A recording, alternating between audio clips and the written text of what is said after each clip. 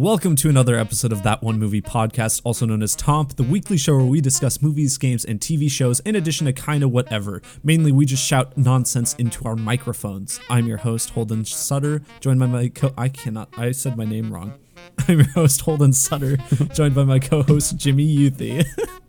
Oh, Holden, it's so cold outside. Ooh. It is pretty cold. Actually, it's not too more bad like Holden shiver. Or shudder. Shudder. You're just watching so many horror movies on your streaming service. Yeah, that I don't have anymore, I don't think.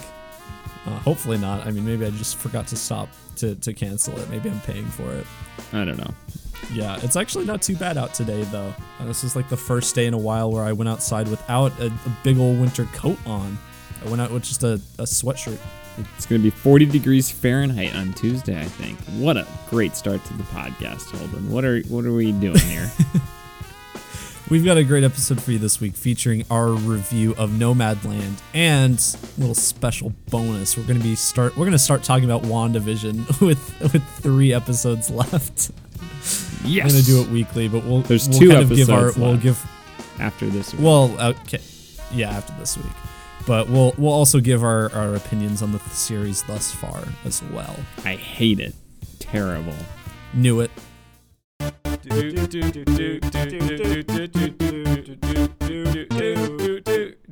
That One Movie Podcast. Tom. First, Jimmy, we've got to do Tom's. I give that idea a Bergeron. Okay. Well, good. Well, we're going to do it anyway, so...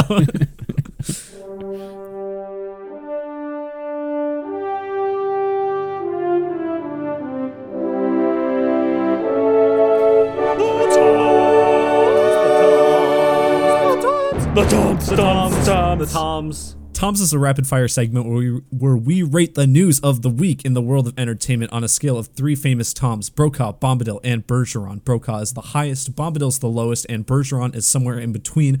Jimmy, let's get to it. Are you okay, Holden? Do I need to read the? Do I need to read the script again? Do I need to do it? No, I've got it. Are you sure? I'm drunk off of this 1919 root beer I've got right here. That non-alcoholic root beer goes straight to your head, man. You get the buzz it right does, away. All right, hold on. What's up it's first? So good. They sell the stuff in cans now. Wow. Okay, but first we've got some trailers to cover. We've got 3 trailers this week we're going to cover. First off, most importantly, we've got a new Snyder Cut trailer. This is the one that last week we missed by like less than 24 hours, probably like around 12 hours. It was very close. But yeah, now we've got this new Snyder Cut trailer. What do you think, Jimmy? My first instinct was, wow, that looks different from the Justice League movie, and then I remembered, boy, I don't remember the Justice League movie, so maybe I don't. I mean, it looks entertaining, hopefully. Yeah, it does look quite a bit different than the original movie, I'd say, at least from what I remember. Although a lot of what they showed in the trailer is like new footage we haven't seen before. So, and I guess they're not using a lot of or maybe any of the Joss Whedon footage. So it is going to be mostly new stuff. But we got some cool things. We saw Darkseid. He looks like a big gray dude. Another one. He's got a big hammer or something, yeah. So we see him. He's actually moving in this trailer. We see Joker at the end. We live in a society, Holden. Yeah, he said it. He said it. Wow. And he says we live in a society over like when it says like Zack Snyder's Justice League or whatever, which makes me think they're not actually going to say it in the movie, and they just put it in the trailer for people to be like, oh my gosh, Joker said it. He said the thing that we've memed him for since Joaquin Phoenix did it. I was going to say, you know what, Holden, I enjoyed Batman v Superman. Is it a good movie? No, I don't know. It's not a good movie. It's a mediocre movie at best, probably. But I enjoyed it in the theater the one time I saw it. Didn't hate the movie. Are you going to rewatch it before this one? Boy, I don't want to. Maybe I'll watch a CinemaSins or something. Who knows? Maybe. I'll read the Wikipedia plot page at the least. There you go. So, I don't. Justice League was terrible, though. I was just like, this movie's awful. Yeah. But not apparently Zack Snyder's fault, maybe. We'll find out, I guess. So, if I honestly, I enjoyed watching Batman v Superman. Like, it was a good time at the theater, even though the movie wasn't that good. So if I get that again, I'll be satisfied. But it will be 4 hours. So good luck, Zack Snyder. That's working against you. Good luck with the pacing. I haven't seen Batman v Superman yet, so I will be. You've never seen it? No. What? How have you not seen that movie, Holden? I haven't seen that or Man of Steel, and I watched Wonder Woman because you don't really need to see any of the others, and then I just went and saw Justice League. I was like, yeah, whatever. I have not seen the whole Man of Steel. I like recorded it on DVR once when it was on TV. Like several years ago, at least 5 years ago. And I started, it was before Batman v Superman came out. And I started watching it. I was like, this movie is so boring. I got like 20 minutes in and it was just Amy Adams like in Antarctica or something. And I was like, this is so boring. I could not. I had a DVR for free. I was planning on watching it, and then I was so bored that I quit watching it. So I guess that is Zack Snyder's fault, but maybe it got better. Is it weird that Batman v Superman turns 5 years old this year?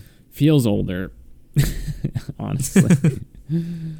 Yeah, I guess that's true. Yeah, I mean, overall the trailer, I think it looks better than the original. I think I kind of like what you were saying. Don't know if it'll be any good, but I mean, if it's enjoyable, then that's good at least. Looks better than the original, Holden. That's like someone saying, my boyfriend looks better than Holden. Boom roasted. Just kidding. Wow. You're a very good looking gentleman, Holden. Oh, thank you, Jimmy. But yeah, Joker looks better, but it's still Jared Leto, so whatever. You're just I'll give it a You're give just it a bro cock. Guy who's never seen Batman v Superman, and you're just a hater. Yeah. I have seen The Matrix now, though, so. And you didn't really like it, or whatever. So you're a hater, Holden. And not the good kind. Not the Bill hater. You're just a hater. Oh, yeah. I'll give it a Broca too. Sure, why not? What's next for the trailers, Holden? Next trailer, Cruella, which, okay, so this... You mean... this movie... You mean Harley Quinn? This movie has been, like, in the works for a long time. I remember they released, like, a first image for it, like, in fall of 2019. Because I remember seeing that image, and I'm like, where the heck is this movie? Like, Emma Stone in this, like, big Disney movie. Where is it? Well, we finally got a trailer for it. It's coming out in May. Looks like it's coming out theatrically. Okay. Good luck with that one. But yeah, I think it looks interesting, but like it's a Disney movie. It looks like it's going for like a really hard edge kind of like crime, like thriller movie, but that's, it's not going to be that. It looks like Harley Quinn. To me. It does. I was like, is this like, are you doing a Margot Robbie Harley Quinn impersonation, Emma Stone? I mean, I thought it looked interesting, but again, it's like a Cruella de Vil movie. Like, you would have asked me, like, if you asked me 2 years ago, do you want a Cruella de Vil movie starring Emma Stone? I'd be like, that sounds fine, but I really don't care. And I think the movie looks fine, and I still don't really care. But, if it's good, it's got to be good, though. If this movie's mediocre, forget it. I'm not seeing it. She sets herself on fire, and I was like, is this just the Hunger Games?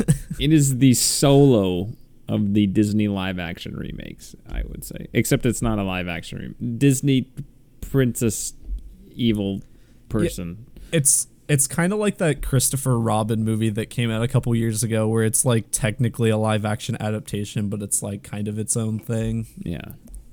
But it's like a Solo. I just don't need it. And I don't really care, and it's better be good. Otherwise, it's not going to be memorable. Yeah, I mean, you know, I would if this were an R-rated movie, I'd be a lot more excited for it because like it looks like I want to see her it's implied there's a murdering lot of, some puppies. yeah. Just It's implied that there's like murder and stuff going on in the trailer, but that's probably not going to happen in that way because it's a PG-13 Disney movie. So PG-13. I'll That's give it pretty a- edgy.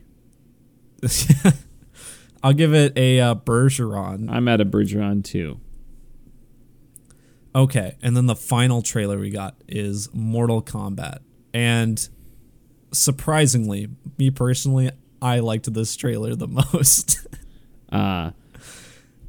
For those of you who do not know, I know absolutely nothing about Mortal Kombat. So I wasn't able to gauge this trailer. I think the action looked interesting. And if it just leans into that, and I think if it doesn't take itself too seriously, as someone who doesn't know any of the lore, I don't know, is the Mortal Kombat story actually good? is that disrespectful to ask that question? It's, well, from what I understand, it's like complicated. I don't know if I think it's kind of like in the vein of like your like a Metal Gear or something where it's like complicated, Kingdom but that Hearts. doesn't necessarily mean it's good. So I think just lean into the action and make it a fun popcorn movie and not try to be a sophisticated plot thing. You know what I'm saying? No, you gotta know. You gotta know if you're Mission Impossible or if you're Fast and the Furious. Okay, you're a little bit more Fast and the Furious, I think. Mortal Kombat. So just lean into that a little bit. Mission Impossible. I got don't the know. better plot, man. I don't know a whole lot about Mortal Kombat either. I know a few more characters than you do, and I don't really I don't really know the relationships with each other other than I think Sub-Zero and Scorpion have like some rivalry or something like that. But I mean, I thought the trailer looked very fun. I agree with you, the action was like the highlight cuz it's got a lot of very fun fatality kind of things. My favorite was when Sub-Zero like stabs a dude and then freezes his blood in midair into another dagger and stabs him again, which I just thought was really funny. But yeah, it's just kind of stuff like that. You got the Mortal Kombat music in the background towards the end. I think Scorpion says "Get over here," which is something he says in the games. I do know that. What a great iconic line to have. Well, it's like, Get over okay, here. so his Come thing is he hither. has no his thing Punches you in the face. he has like a rope or like some sort of thing in his arm that he can shoot out that has like a blade in it, and then he can like pull you towards him. And so when he does that, he just says, "Get over here." I don't know. That does not make it any cooler. That makes it less cool. I don't know. I'm sorry for any of you Mortal Kombat fans out there. I don't know. I don't know enough about. I could be butchering this entirely too. Get over here. But Gotta go fast. It's releasing simultaneously in theaters and on HBO Max. And for a movie that I didn't really care about at all before this, I am now at least slightly intrigued. So I think the trailer did its job. I'll give it a Brokaw. Hey, if it can be better than Hobbs and Shaw, which is a low bar, in my opinion, I'll give it a Brokaw. Why not? Yeah, it could be a good time. Yeah. Okay, that's it for trailers. We actually don't have any release dates or anything Thank this week. goodness. So on to 2021. actual news. 2021 is officially better than 2020 right now because we don't have any freaking release dates announced this week. Okay, so first off, we got an update on a certain Star Wars trilogy directed by a certain controversial director, Rian Johnson's trilogy. So he apparently was in an interview recently, and he said that the Star Wars trilogy he's making is still happening, but the lack of announcements and everything is mostly due to other projects he's completing right now. Maybe that includes Your Knives Out 2 and whatever else. Two Knives Out. Two Knives, Two Out. One knife stand. Knife to meet you, but sir.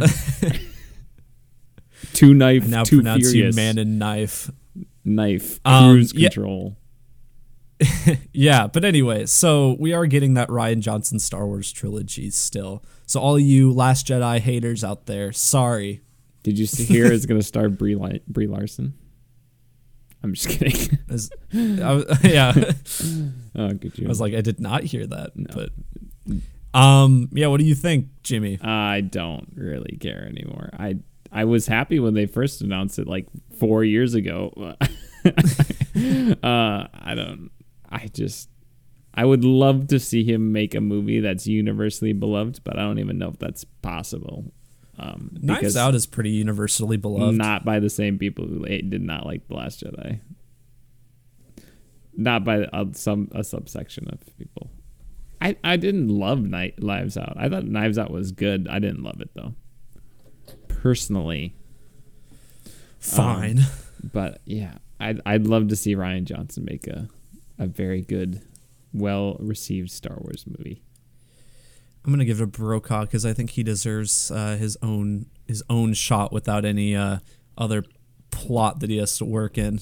I just want someone to give me Star Wars, Game of Thrones. Okay, that's all I ask. So Rian Johnson, do that, good. Or you're fired. Okay, if you had to put the odds of this still happening realistically, what do you? I still see it as more likely not going to happen than happen. I don't know. I could see. Lucasfilm doesn't have any idea what they're doing. Still. So. Yeah, I have no idea. I'm neutral on it. I'm gonna stay out of it. Don't ask my opinion on it. I'm gonna say it's still not likely to happen. But I'd like. I'm gonna give it a Brokaw because I want it to happen. I'll give it a Brokaw too, Holden. I'd be interested to see it. Next up, we have Ari Aster has been talking about the newest film of his. It's apparently going to be called Disappointment Boulevard. And the description is that it's an intimate, decade-spanning portrait of one of the most successful entrepreneurs of all time. And we got a official cast, or one member of the cast. The main character will be played by Joaquin Phoenix. So... Interesting. I like the sound of this. Sounds very depressing. Yeah. Who's the entrepreneur? I don't know. Well, it doesn't say. I don't know who it could be. I don't know. Walt Disney. Could you imagine Joaquin Phoenix playing Walt Disney? Oh my gosh. I mean, okay, so I'm kind of excited for this. One, it's Ari Aster, and then two, it's him trying something new, which is cool. And then Joaquin Phoenix in the lead role. I think this is exciting. Is it going to be A24? Or is that not? Yes. Okay, yeah, A24. I'll give it a Brokaw. Brokaw for me as well. We should say, I guess, Ari Aster, for those of you who don't recognize the name, did Hereditary and Midsommar, those two horror A24 movies. Yes. Then next up, it has been announced that Mission Impossible 7 and 8 will no longer be filming back to back. And that's largely due largely because it's hard it's hard to have fight sequences when you're standing back to back with someone the whole time. I'm the guy who takes things it's literally. Largely due to Tom Cruise already has a commitment to the Top Gun Maverick promotional tour. So they're filming 7 right now, and he's not gonna have enough time to get going on 8 before he has to start working on the Top Gun Maverick promotional tour, which I think that comes out in July or something. Oof. Can't wait for that. Oof. If I have to wait longer for Mission Impossible 8 because of Top Gun Maverick, I'm gonna be upset, Holden. Apparently, they're gonna get back to filming it like right after he's done with that, though. So maybe it'll still be on track. That sucker better come out in 2022. That's all I gotta say. We better get 7 in 2021. That's what I'm saying.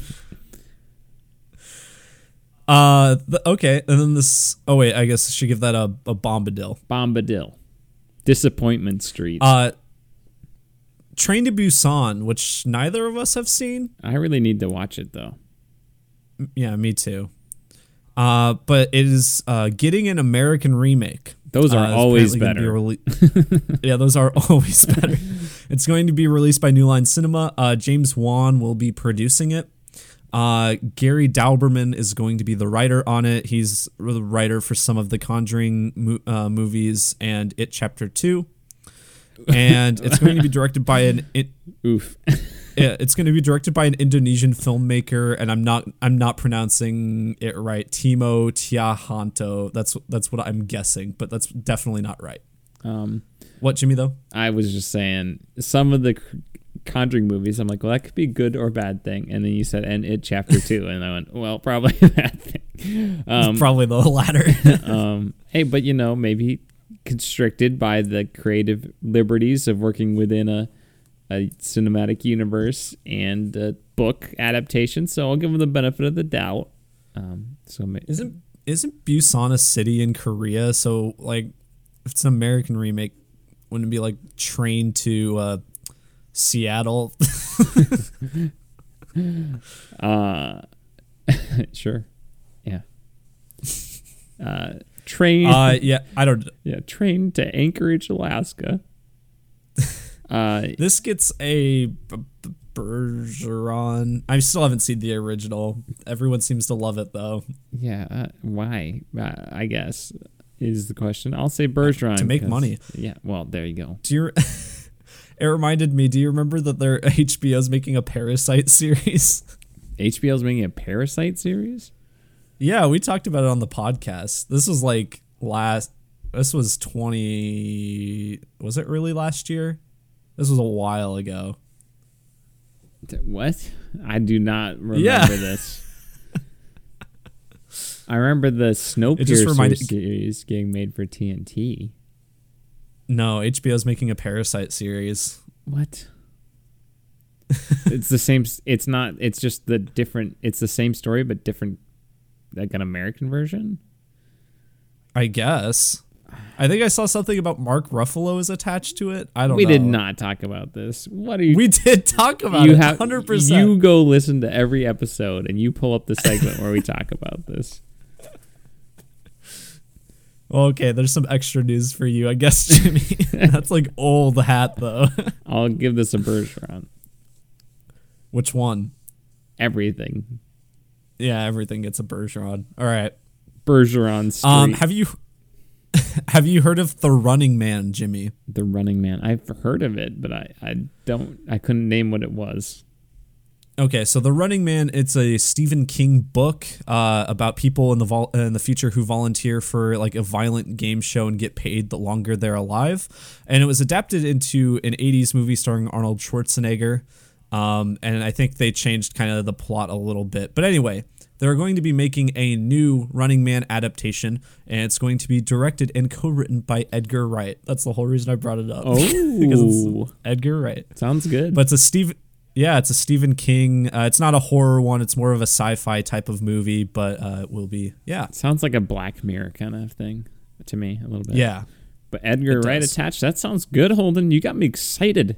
You got me out of Bergeron Street. I'm going over to Brokaw Boulevard. Yes. Brokaw from me as well, of course. And then next up, we have Doctor Strange in the Multiverse of Madness. Just a slight update on that movie. So Sam Raimi, we've known, he's directing that movie. I forgot about that. But anyway, now it's been confirmed that Danny Elfman will be collaborating once more for the score of that movie. Brokaw.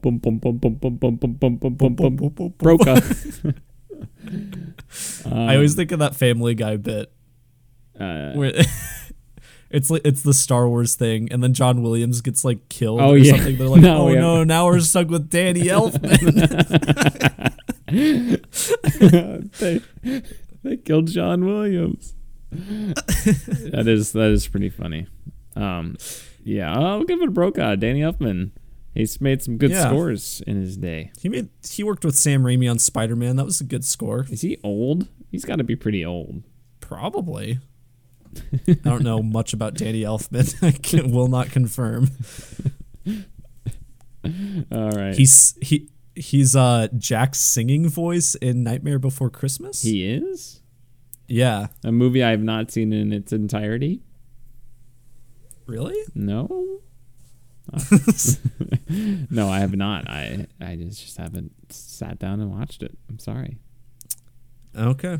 Well, that's it for me for news this week. Do you have anything? Is there anything in the world of gaming that I didn't write down? Are you sure there's nothing in the last 3 years that I have not heard about yet?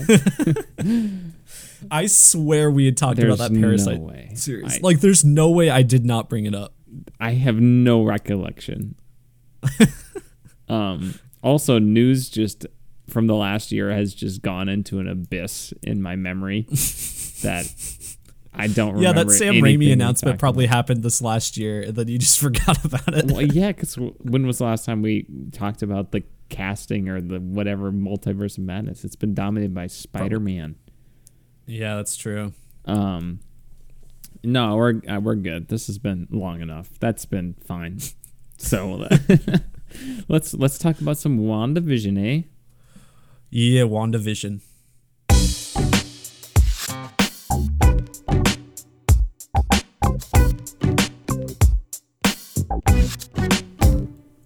All right, let's just give a spoiler warning because I don't want to have to worry about any of that. We've got 7 episodes out. I want to kind of isolate the first 6 first, and then we can talk about the 7th. But yeah, so WandaVision.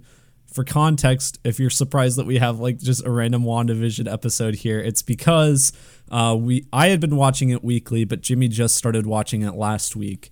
And then he's like, "Hey, should we just start doing WandaVision in our episodes?" What? Like, I don't think okay. I didn't anticipate it to be as popular as it was. Like I thought like it was gonna have a following, but I don't think people anticipated it to be as good as it is. Yeah. Or as like people as hooked into it, and it seems as just as big as The Mandalorian online and stuff. That I've kind of noticed that too. And I would argue that it's consistently better. I would say that across the board it's better, but I think The Mandalorian's peaks have been higher so far, thus far. Yeah, I can agree with that. That's fair. So WandaVision, I mean, we're in spoilers, but I guess just no, hold on. You don't have to recap things when we don't have to recap. No, we don't have to recap when we're in spoilers. It's been 89 episodes. You do not have to recap it when we do a spoiler review, okay? No, it'll happen every time, Jimmy. It'll happen every time. I'm just going to get a shocker, and I'm just going to shock you every time you start doing it. Yeah, okay. So, opinions on the first 6 episodes. I overall, I agree. It's been really pretty good. The first couple, I think some people didn't really like it at first, and like critics, if you look at Metacritic, the score is probably not reflective of what the series is right now, because a lot of people will like review the first 3 episodes or whatever, and the first 3 episodes aren't the most eventful in this show. No, it's like Harry Potter, where once you get 4, everything starts to turn. Things starts to hit the fan. 3's the best one, Jimmy. Okay, J.K. Rowling and every idiot on the internet. The first episode deals with kind of a sitcom from the 50s, I guess is what it's supposed to be. And I really quite liked that one a lot. They did film it in front of a live studio audience, so you get a lot of like reactions from the crowd and everything. A lot of the effects are very like, if you have like Wanda levitating something, you can tell it's kind of floated by string or something, and it's just kind of very silly and authentic in that regard. Yeah, I mean, it felt like a show from the 50s. Like, they've captured the eras very well. I think if I enjoyed them. I didn't like love them. If the whole show was just that, like every week, I would not be interested. If there wasn't this overarching thing or this slow crescendo of things getting real. I think definitely after starting with episode 4, I was much more invested. Yeah. And I think like the comedy surprisingly works pretty, like, I mean, it's not like 100, it's not batting 100 or anything, but batting 100 is terrible. But batting 1,000. Well, I don't know. It's not batting 1,000. whatever the saying is. I don't watch sports. It's not batting 1,000 or anything, but like a lot of the humor does work. I particularly like the second episode where we get kind of like a drunk Vision. I thought that was pretty funny. Yeah, that was it. Yeah, with the gum. I had kind of forgotten about that. Yeah. Yeah, and just the whole mystery of it's really interesting. I don't know if I'd ever rewatch this just because it is kind of the mystery of it and the intrigue. That you're like, what? Like, this is just so weird. And I think the main credit goes to it's something. This show is something in a genre where you've had 23 movies, 22 at least. 23 in the MCU or 20. I think it's maybe even more than that, but I don't know exactly. Because wasn't Endgame like 21 or 22? We've had like 23 come out or whatever, and this one feels original and unique. And to be 23 movies in, or however many it's been, that's incredible. Yeah, it's 23 movies. Far From Home was the 23rd. Yeah, so that I just like for them to be doing something unique and different and something we haven't seen before with two characters I do not care about. That's pretty remarkable. Because if you would have told me a year ago that, hey, WandaVision's going to come out and you're going to be invested in it and want to watch it every week, I'll be like, what are you talking about? Who's Wanda again? WandaVision? That's a dumb name. So congratulations, Marvel. You've done it again. You did it first with Guardians of the Galaxy when I'm like, that sounds so stupid. Marvel's ruining movies. And it came out and it's like one of the best superhero movies. And it's like, oh, geez. Yeah. They keep doing it. And I think credit has to go to like, especially Elizabeth Olsen. Her performance in this is really pretty good. Like the way she adapts to the different eras and everything. Like I think she's like, it's a great lead performance. Yeah. And Paul Bettany as Vision is doing pretty good too, especially as later on as he's like becoming more wary about everything that's happening. Yeah. I think all the performances are good, and I definitely like the characters they're introducing or are bringing back or whatever. I haven't seen all of them. But I've enjoyed it, Holden.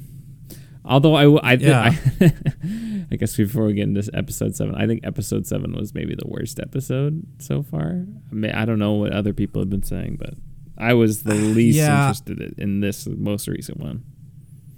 Yeah, I think maybe I liked 6 less than that one. I don't know. I do 6. I like the Malcolm in the Middle parody they got going on in 6. I thought that was pretty funny. It made me pretty nostalgic for Malcolm in the Middle. I do want to mention Evan Peters as Quicksilver, because that was like a really big thing when that happened. And so for those of you who are just like watching this and aren't like haven't seen the X-Men movies or anything, Evan Peters played Quicksilver in the X-Men films. So he's in Days of Future Past, Apocalypse, and Dark Phoenix, which we did see. I don't remember anything about Dark Phoenix. But anyway, he's in those movies, and he was played by Aaron Taylor Johnson in the MCU in Age of Ultron. And so in the end of episode 5, I think it is, they bring Evan Peters as Quicksilver into this universe. And still not entirely sure if it's like the one from the other universe or if it's just like a tongue-in-cheek reference or something. But it's regardless, it kind of made the internet go like head explode. It was kind of cool. Yes, and as someone who doesn't know anything about the X-Men, I'm glad I had it spoiled for me beforehand. Otherwise, I would have been like, who the heck is that? And as someone who has not seen Age of Ultron since it was in theaters, I would have been, who the heck is that? Who's Quicksilver? Oh, she has a brother. I totally forgot Wanda's backstory. Watching other videos online and stuff has helped me recall a lot of this information, because like I said, I did not care about the Scarlet Witch, which apparently hasn't been called in the MCU. Yeah, it hasn't been called that. The odds she's called that by the end of the series. What are you, some sort of Scarlet Witch? Oh, look, Yeah. Agnes is, or Agatha is a blue witch and she's a red witch. Oh, I think it's more of a scarlet witch. And even though I'm a defender of the MCU and like a lot of its faults, I'm kind of with you where I didn't really care about Wanda and Vision, and even their relationship, like I cared even less about that because that was kind of rushed a little bit when they first did it. I think they started kind of becoming a thing in Captain America Civil War, and then it was expanded on in Infinity War a little bit, but I think they're doing a really good job of making me care about them together, especially like Wanda just like clearly going through a lot of crap at literally having to watch Vision die twice. Yeah, it's really I'd forgotten about that. I had also forgotten how Vision was like Jarvis and all that. And boy, that kind of phase 1 or phase 2 Marvel stuff has really just left my long-term memory. It's just so old. But yeah, and then I feel like it was, I mean, if you do any research at all, I think it was pretty obvious that Agnes was Agatha Hart. Oh, okay. Well, we're doing episode 7 now, I guess. Oh, that's in episode 7. Yep. Well, it doesn't matter, Holden. If I said spoilers, so. Yeah. Okay. Yeah. Episode 7. The Force Awakens. Agnes is. It was all just another Death Star, Holden, not an original idea in the whole movie. Oh wait, Agatha. Yeah. So Agatha Harkness. Yeah. It's kind of like just a very terribly kept secret for the like. It's just kind of if you did look up anything about it, you would guess that it's Agnes. The vast majority Harkness. of people watching this probably were like, "Who's Agatha Harkness?" Because they weren't watching the online theories. But for the people watching the online theory stuff, it's like, we figured it out. It's got to be this. It's pretty obvious. Yeah. And she's got like the naughty pants on in the 6th episode, and she's like, she finds the dog dead and all that. And she dresses up literally like a witch. Yeah. At one point. Yeah, I mean, obviously hindsight is 2020, so you only believe me if you want to, I guess. But when they like first announced the cast for this, like Catherine Hahn as Agnes was like the only other named character aside from Vision and Wanda. And so I just assumed she was going to be the villain because I'm like, well, why would you cast her and give her character a name if she wasn't going to be like the villain of the series? So even before the series happened, I just kind of assumed she was going to be. Wow, Holden, you are so intelligent. I didn't know it was Agatha Harkness until the series started, but yeah.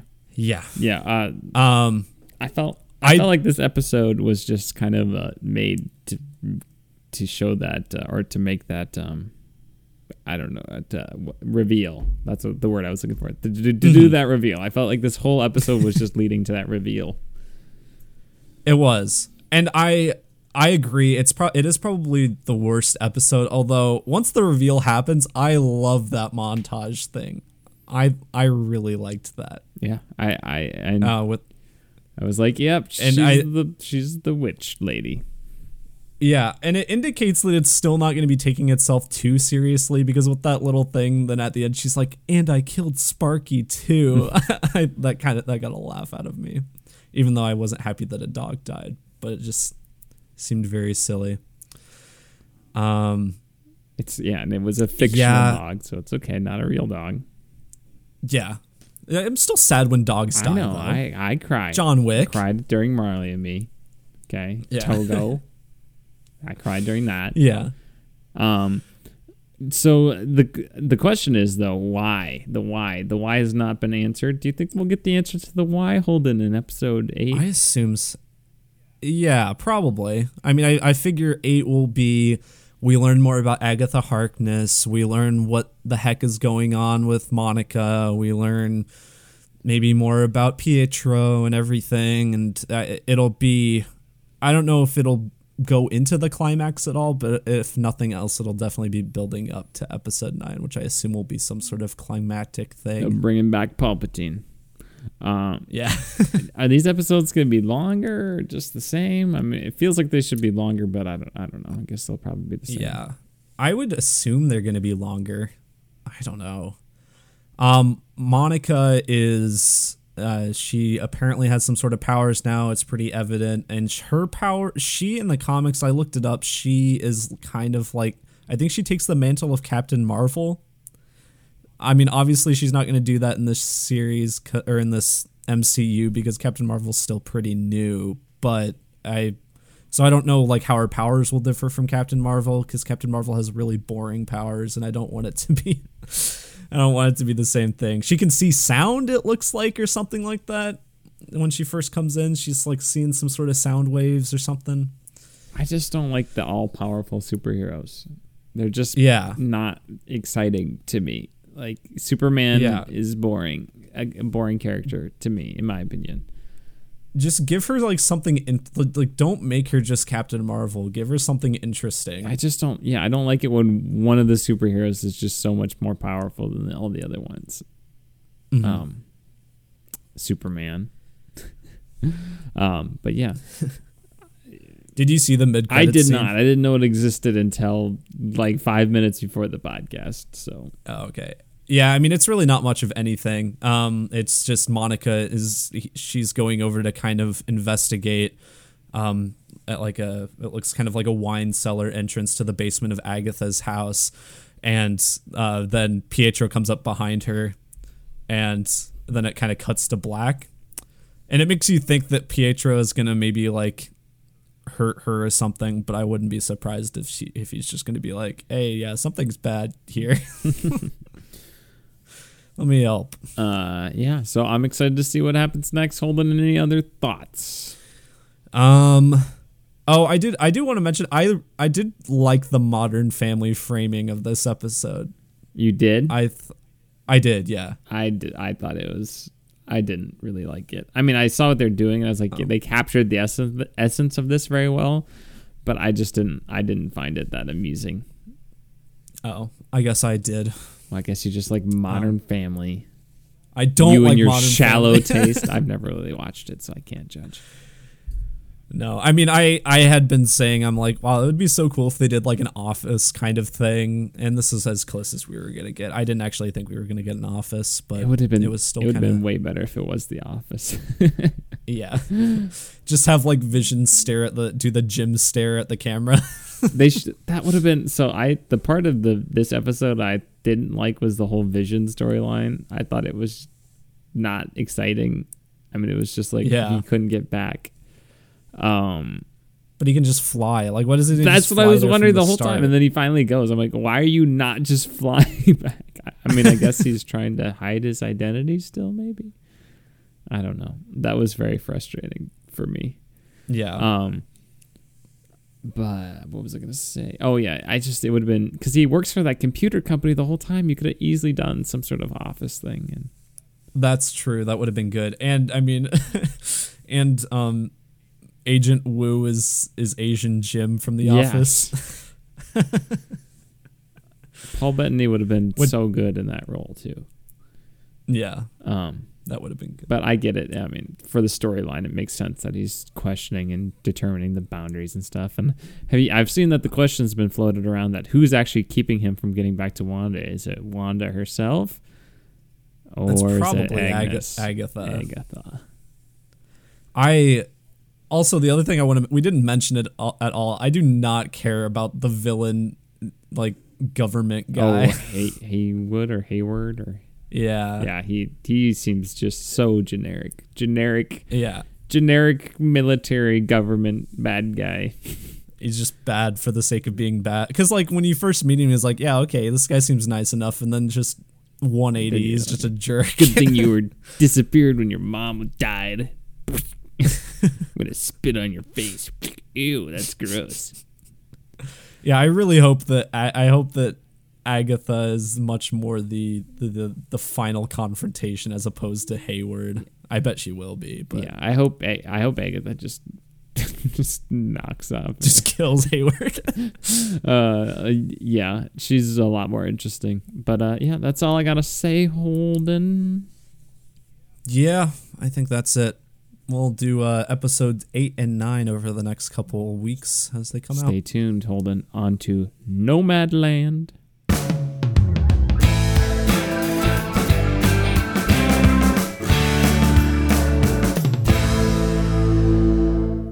Holden, this is our non-spoiler review of Nomadland. Before we jump into it, little things you should know. Okay, first off, the official synopsis, just one sentence, very brief, is that this is the story of a woman who embarks on a journey through the American West after losing everything during the recession of 2008.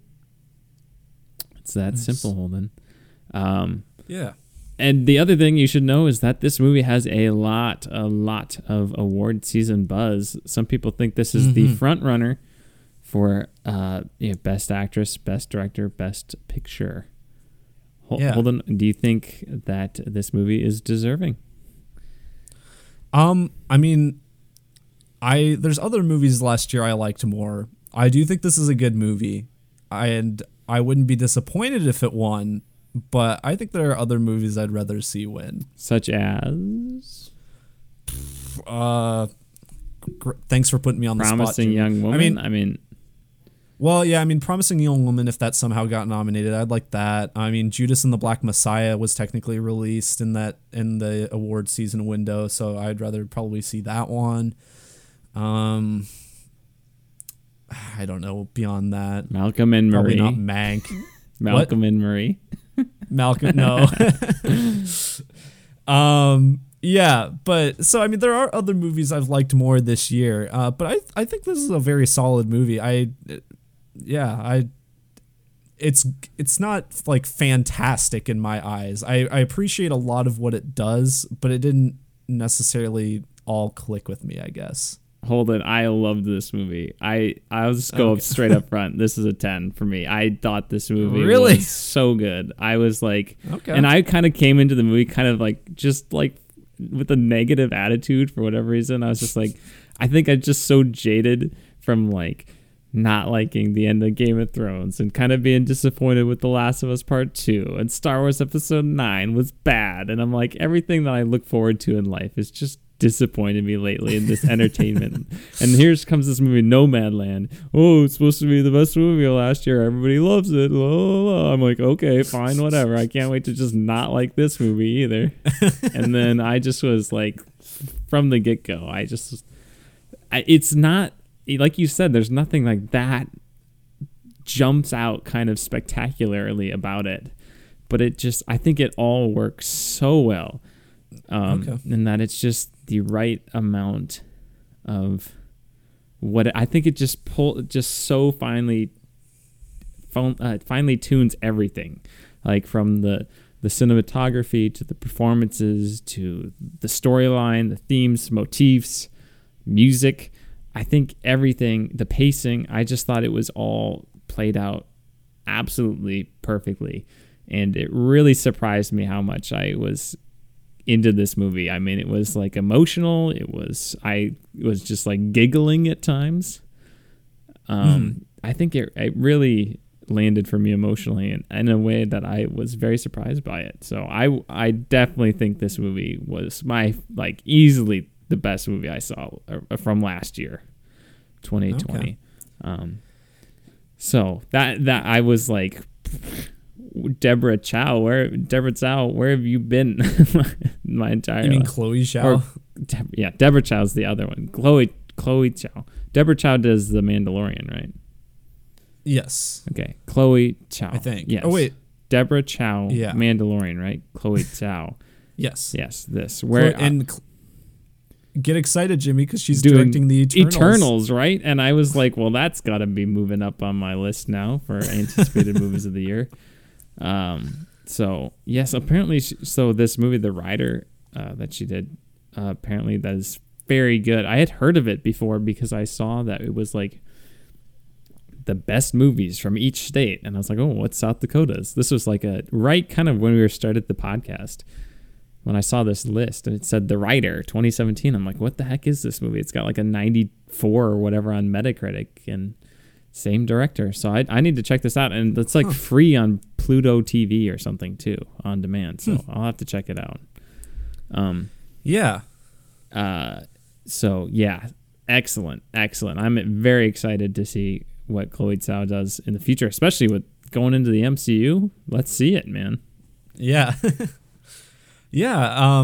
I mean, I agree with a lot of what you said. I mean, cinematography is just gorgeous. in this. It is a beautiful looking movie. This might be, and I hesitate to say this because I'm trying to think of something else. It might be the best shot movie from last year, in my opinion. It helps a lot that the landscapes are beautiful, and that really helps a lot. But it is very gorgeous to look at. And we haven't even brought up her name yet, but Frances McDormand is. I think this is her best role, personally. Best performance. I probably like her more in Three Billboards, but I do like her a lot. She's fantastic in that too, and in Fargo, of course. But I don't know this story. I was just hooked at every time, and I was just totally invested in all the emotions and all this stuff. I mean, for if you haven't seen the movie, this is our non-spoiler review. But there's a lot of just it's kind of just about being, how do you live your life, when you're older? Where do your values lie? Yeah, where are your values? What does it mean to have a home? What is a home? What should define a home? Should that be the same thing for everybody? And this story follows a bunch of old people. I mean, not super old, but everybody older than 50 pretty much. And I think it's important. I think this is a good thing to know going in, because I think it enhanced my viewing experience. If you know that almost everyone in this movie is not an actor, which I did not know. I mean, I guess it would work either way, but to me, I think it made me appreciate the nomads or the other people themselves even more, because I was like, these guys are it. I was initially I was comparing it to a Borat or something, just because Frances McDormand is this character who's going in and talking to these real life people and sharing these experiences. But I mean, that's really the only place where the similarities lie. But it's just I don't know how much of it is scripted. I don't know how much of it is unscripted, but regardless, these other people, I assume most of their life stories are genuine and everything. Yeah, that's I'm glad you said that, because it felt very genuine. It felt so real. Mm-hmm. And these stories that I really hadn't heard before, this lifestyle of being a nomad, where you basically kind of travel. You don't really, a nomad is a person who doesn't stay put. You don't really have an established home. You move around place to place to place, and just these people who embrace this lifestyle and see it as kind of the ideal way to live. And I didn't look up, is Bob Wells an actual YouTube nomad? Yeah, he is. He even has a full Wikipedia page. But yeah, the great thing is every other side character in this movie is an actual nomad. And they are fantastic. Those performances were incredible. Linda May especially was incredible, and Swanky was fantastic. Yeah. I mean, you have some really emotional scenes with these people, or it's just lighthearted scenes. And it didn't hurt that a lot of it took place, in South Dakota and Nebraska, the Great Plains where we're from, and seeing Arizona, Wall Drug, which I still have never been. That they made Wall Drug look a lot cooler than I think I've had it described to me. I've never been there, so I think that's what it looks like. I mean, okay. Maybe my expectations for Wall Drug were so low. I was just expecting a shack or something. I ate a meal there once passing through, maybe back from a baseball tournament in West River, South Dakota. But it was, and I'm like, did I eat at that table? Because the cups and the tables look really familiar, and the food, and it was just oh my gosh, freaking Wall Drug. And the Badlands, of course, and the Dave, another nomad, has a great performance. Yeah, and that they're not actors. It blew my mind when I was looking at when I was watching the credits. It was just Swanky as herself, Linda May as herself. I'm like, wait, what? Yeah, I mean, I assume the only fully scripted parts are when she goes. I mean, I guess spoiler. Never mind. I'll talk about it later. But There's like one scene where I think everyone there is probably fully cast, but everyone else every other time I'm like, yeah, this is just, it's probably Frances McDormand improving a lot, honestly.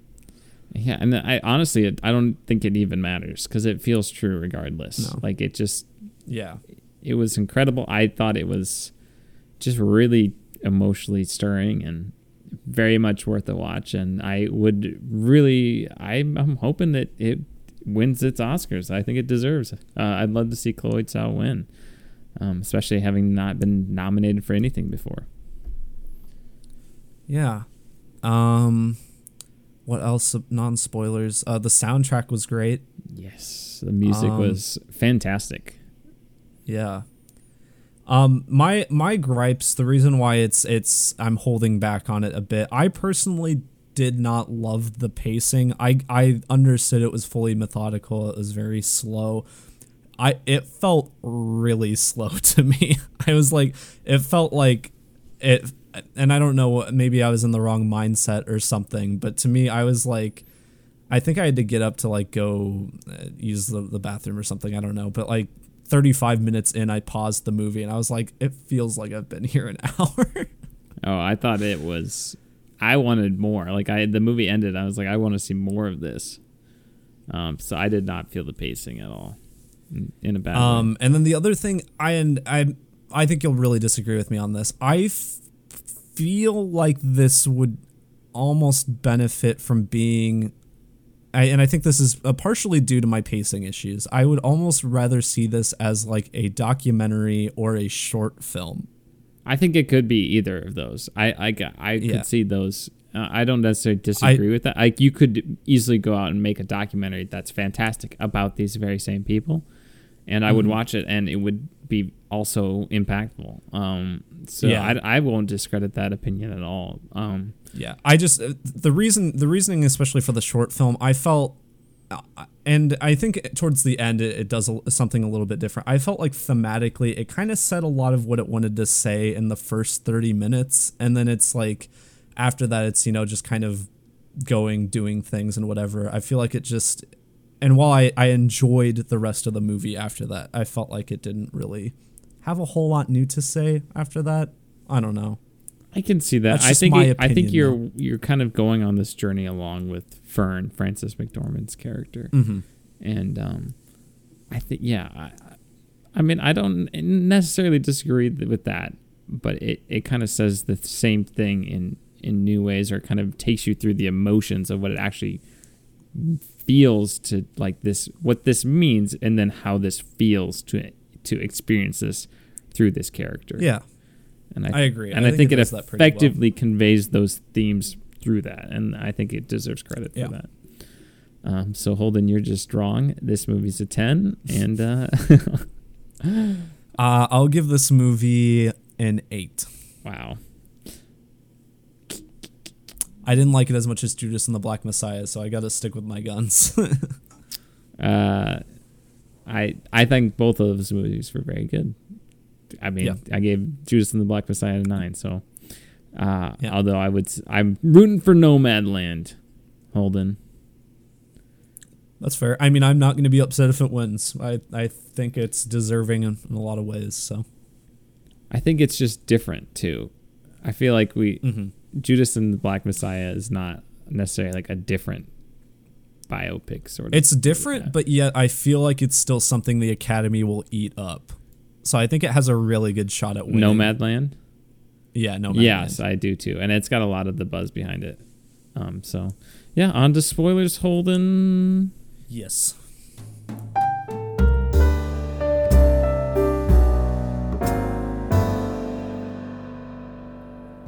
Okay, so spoilers for Nomadland. I was just so sad when when they were at Amazon. Yeah. I mean, I assume they got permission to film in there, and technically they don't outright say anything bad about Amazon, but the movie in context definitely makes it very depressing. Well, like they like show them they're like happily working there, and they're like it pays well, and and they're like Yeah. talking about safety and like the workers have a positive attitude and stuff, and then you're just like, oh. And then the realization that is coming to Sioux Falls, literally our community, that giant building, warehouse. Interesting. I mean, this is the reality of our world right now. This is off topic, but I mean, I guess before this movie, I hadn't seen too many of the Amazon packing plants before, but it reminded me so much of that workplace from Sorry to Bother You. Oh, yeah.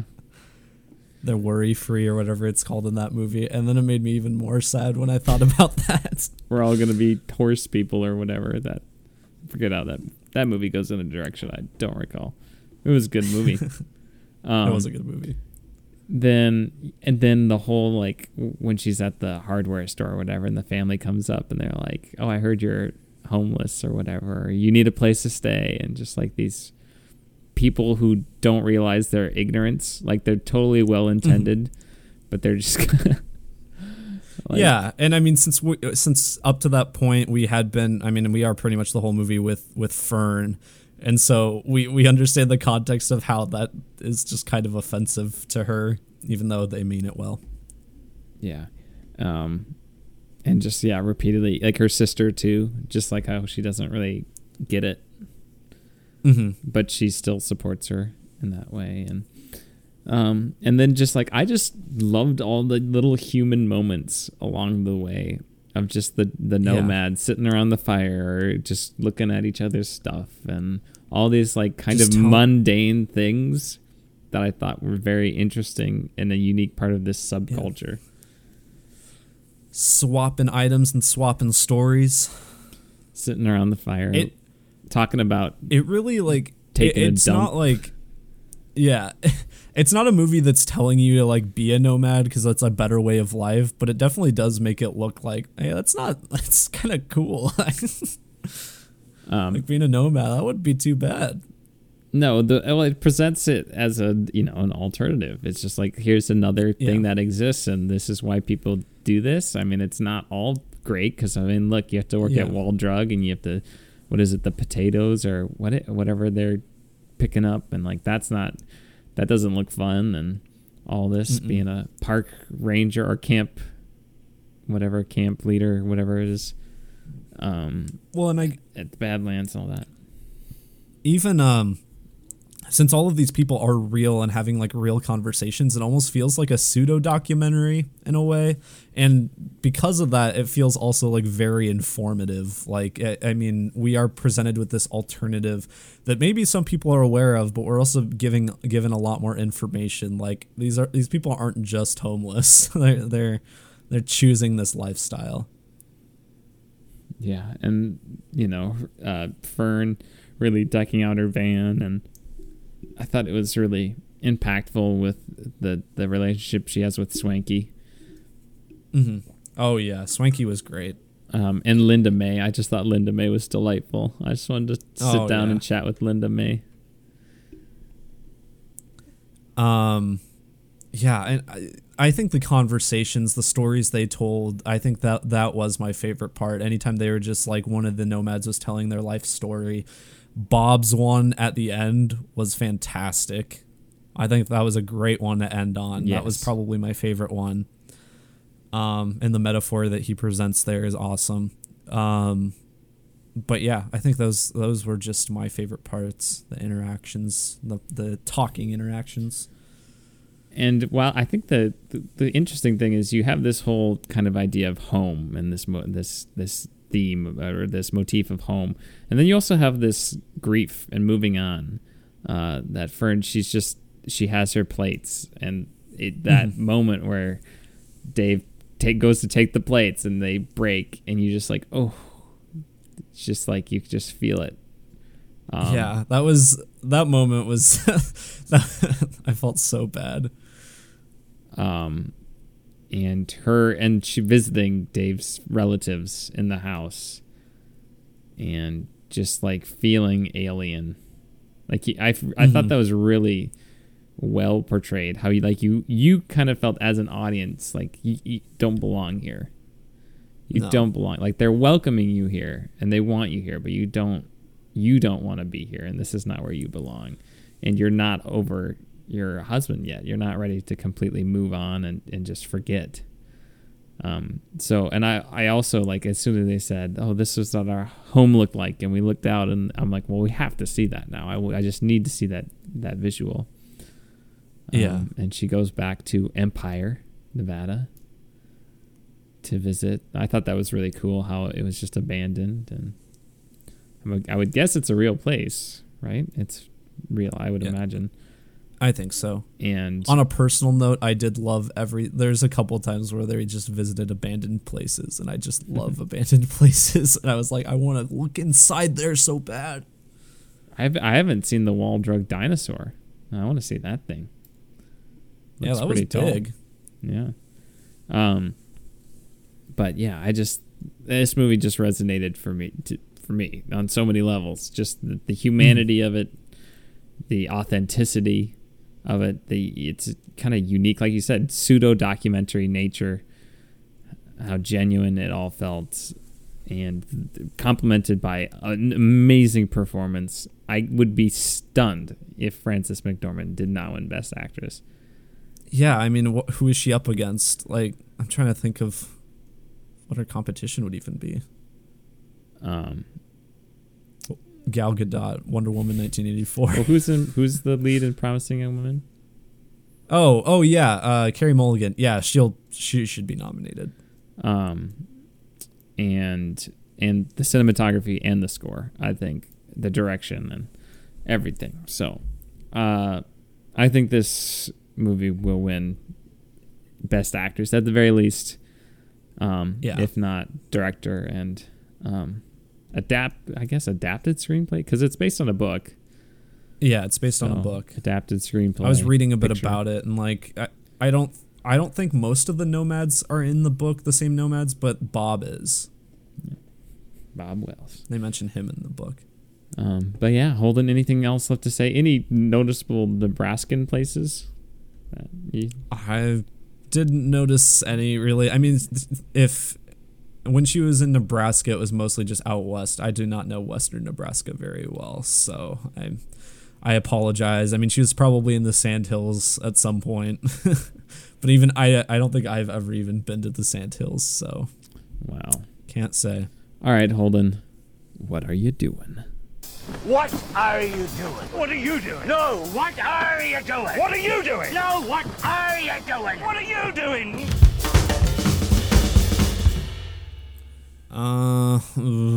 What have I been doing, Jimmy? I don't even know. Well, hold on, I can start off then. I'm butting in. Yeah, do it. Because I forgot to mention it last week. Somehow, I watched Mulan 7 times. Oh yeah, that's right. Because we watched it in my class because we were finishing up our Ancient China unit, and the original animated Mulan does a very nice job at conveying gender roles within a Confucian society. So we watched it, looked at the lyrics of the songs, discussed it, analyzed it, talked about it. And then, yeah, that movie is a good movie, man. I've really come to appreciate that movie, especially the climax. It's got such a great climax. The animation is beautiful. Mm-hmm. The score is fantastic. Not only are the songs amazing, but the orchestral pieces are great. Yeah. So I've really come to really enjoy that movie. There's a couple lines that did not age well that I had to skip over. But I did that subtly, so nobody noticed. But yeah, Mulan. It's a really good movie, and I watched it 7 times. And it was incredible. Still good. Incredible. Otherwise, what else did you have? I watched a documentary recommended by my mom on Netflix. It's The Crime Scene, The Vanishing at the Cecil Hotel in Los Angeles.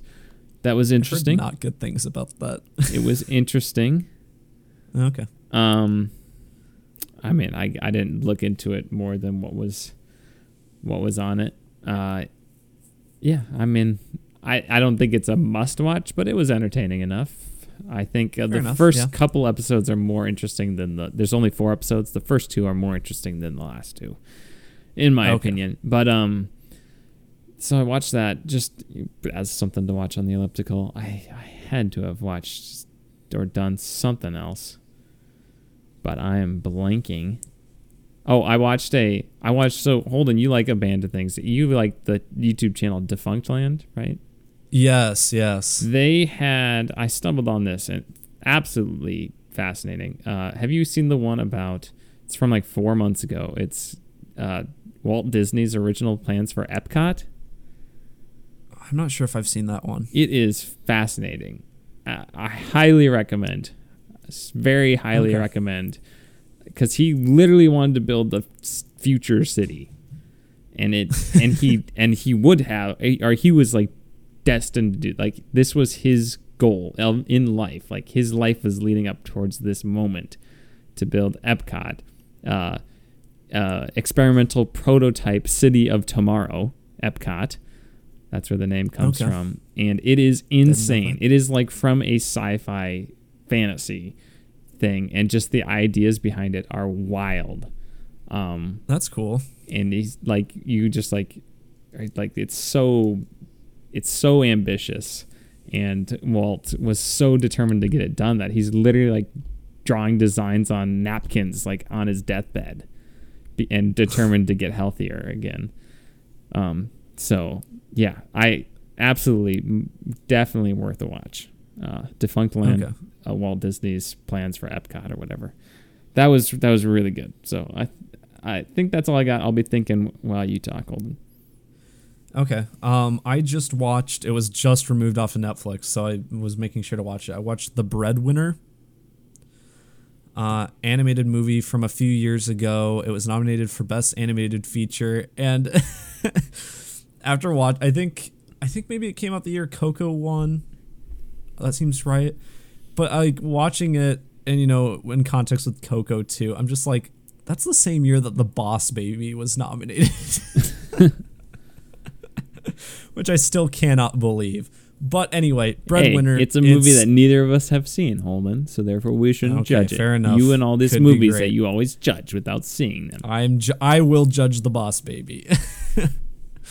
Anyway, this is by Cartoon Saloon, who just came out with the movie The Wolfwalkers. Oh, recently, I want to watch that. Is that on? Very good. Is that on? It's on Apple TV. Apple Plus. TV. That's why I haven't seen it yet. Yeah. But anyway, they've come out with like several movies, all with very distinct styles. I think one was called Song of the Sea. They came out with Secret of Kells way back when. But they're all like 2D animated, very lovingly crafted. They all have similar but different styles. It's really cool. But this one, anyway, getting ahead of myself. Breadwinner is it's basically about, I think it's modern day Middle East. And it's like the Taliban are kind of like a big presence and everything. And it's this big issue. And it's basically about this little girl who, in a kind of Mulan way, she disguises as a boy in order to be able to provide for her family after her dad is captured. And it's just it's kind of, the premise makes it sound like it's going to be sad. And it definitely isn't like a happy, cheery movie, but it's also not like a very sad movie. I was really worried it was going to take like a Grave of the Fireflies approach for a long part of the movie, but it doesn't do that. It's very cool, very beautiful, very interesting story, very unique setting that I'm not entirely familiar with, and it was just a very cool idea. I highly recommend it though, if you ever see it anywhere else. It's not on Netflix anymore, unfortunately. And then I watched the second Small Axe movie on Amazon Prime. I had watched Mangrove a couple weeks ago. This one was Lovers Rock, which those are the two that everyone really liked. A lot of top 10 lists of the year. And Lovers Rock, it's pretty great. It's, I mean, best described as just being a vibe, really. It's because it has a very minimal plot, and it's really just about the experience of like these certain I think they're called blues parties that used to happen in black neighborhoods in Great Britain. I heard about this one. Yeah, it was on the top 10 movie list. Yeah, and the story itself it's fine, and you got some characters that are pretty endearing, but it's a lot of the movie is just dancing and like interesting music, and it's quite an experience. I honestly It's pretty good. I recommend it.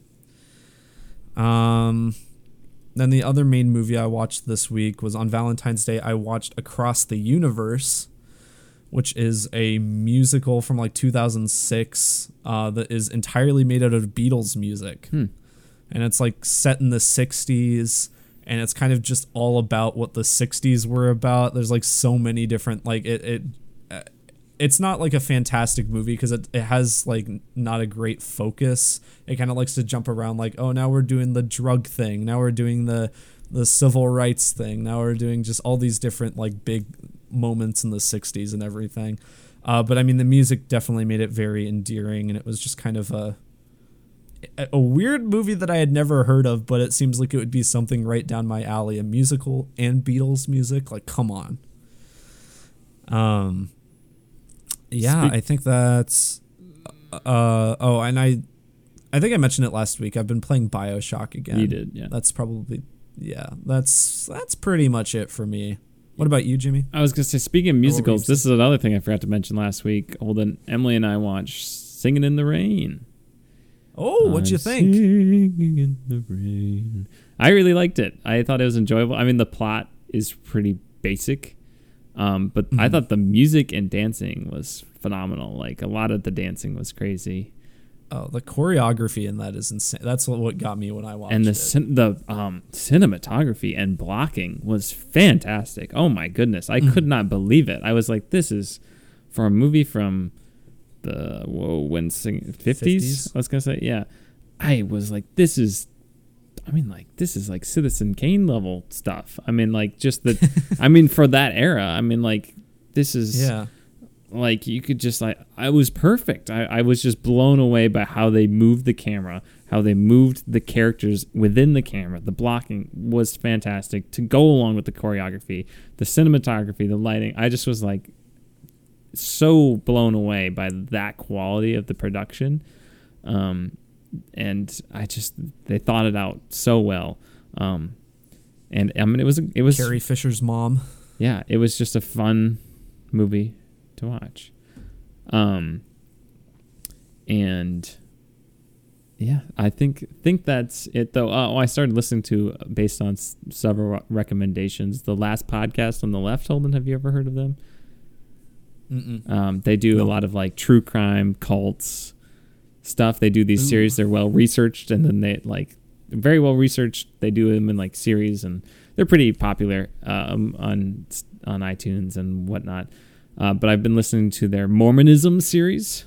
It's a 6-part series. I'm on part 3. It's very interesting to find out all this stuff, and it's based very much in research. And I mean, they really know their stuff, and they do funny voices and all that to bring it to life. So if you're ever on like a road trip and you're like, I don't know what to listen to for a podcast. Also very, very mature, rated R. So a little disclaimer for there. If you're a younger listener, if you're a younger listener, discretion advised. Yes.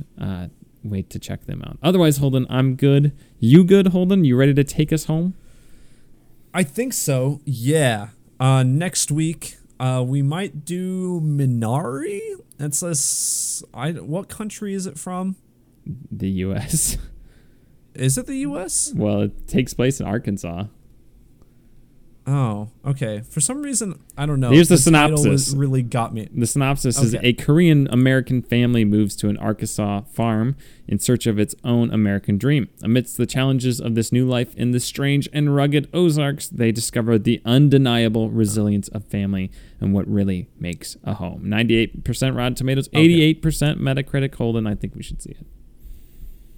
Okay. I was entirely going off of the fact that I do not like the title makes no sense to me. I don't know what that is. I just assumed it was some foreign word that I wasn't familiar with.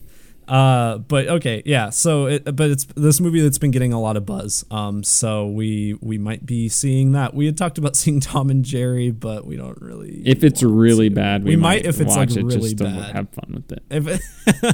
But if it's like a 50, 60 on Metacritic, that's not low. 40, that's not low enough. It's got to be below If it's like 20. somehow really good, we'll watch it. But that's not going to happen. All right, hold on. What else? Yeah, and then I think the week after that might actually be a gap week, so we might finally get to, I think it's Ace Ventura is our next one. When Nature Calls. We already did that, didn't we? No. Oh, well, No. where have I been? We've had it in the docket for a while, but we've had a lot of things we wanted to talk about. Well, hi-ho silver! Hooey! So you can leave us requests by giving us a 5-star review on iTunes if you haven't already, or you can send us an email at tompodcast@gmail.com, have it in the email, or you can donate to our Patreon and have it there. All very different ways to get us your requests, which we want. Or we'll take them We'll start from getting you. into more of those. I've planned out. I've done a schedule of the next several weeks. So I do know of some gap weeks that are coming out unless something just suddenly jumps out at us. I did that last year too, and then it all backfired once everything started getting delayed. So we'll see how long this one holds up.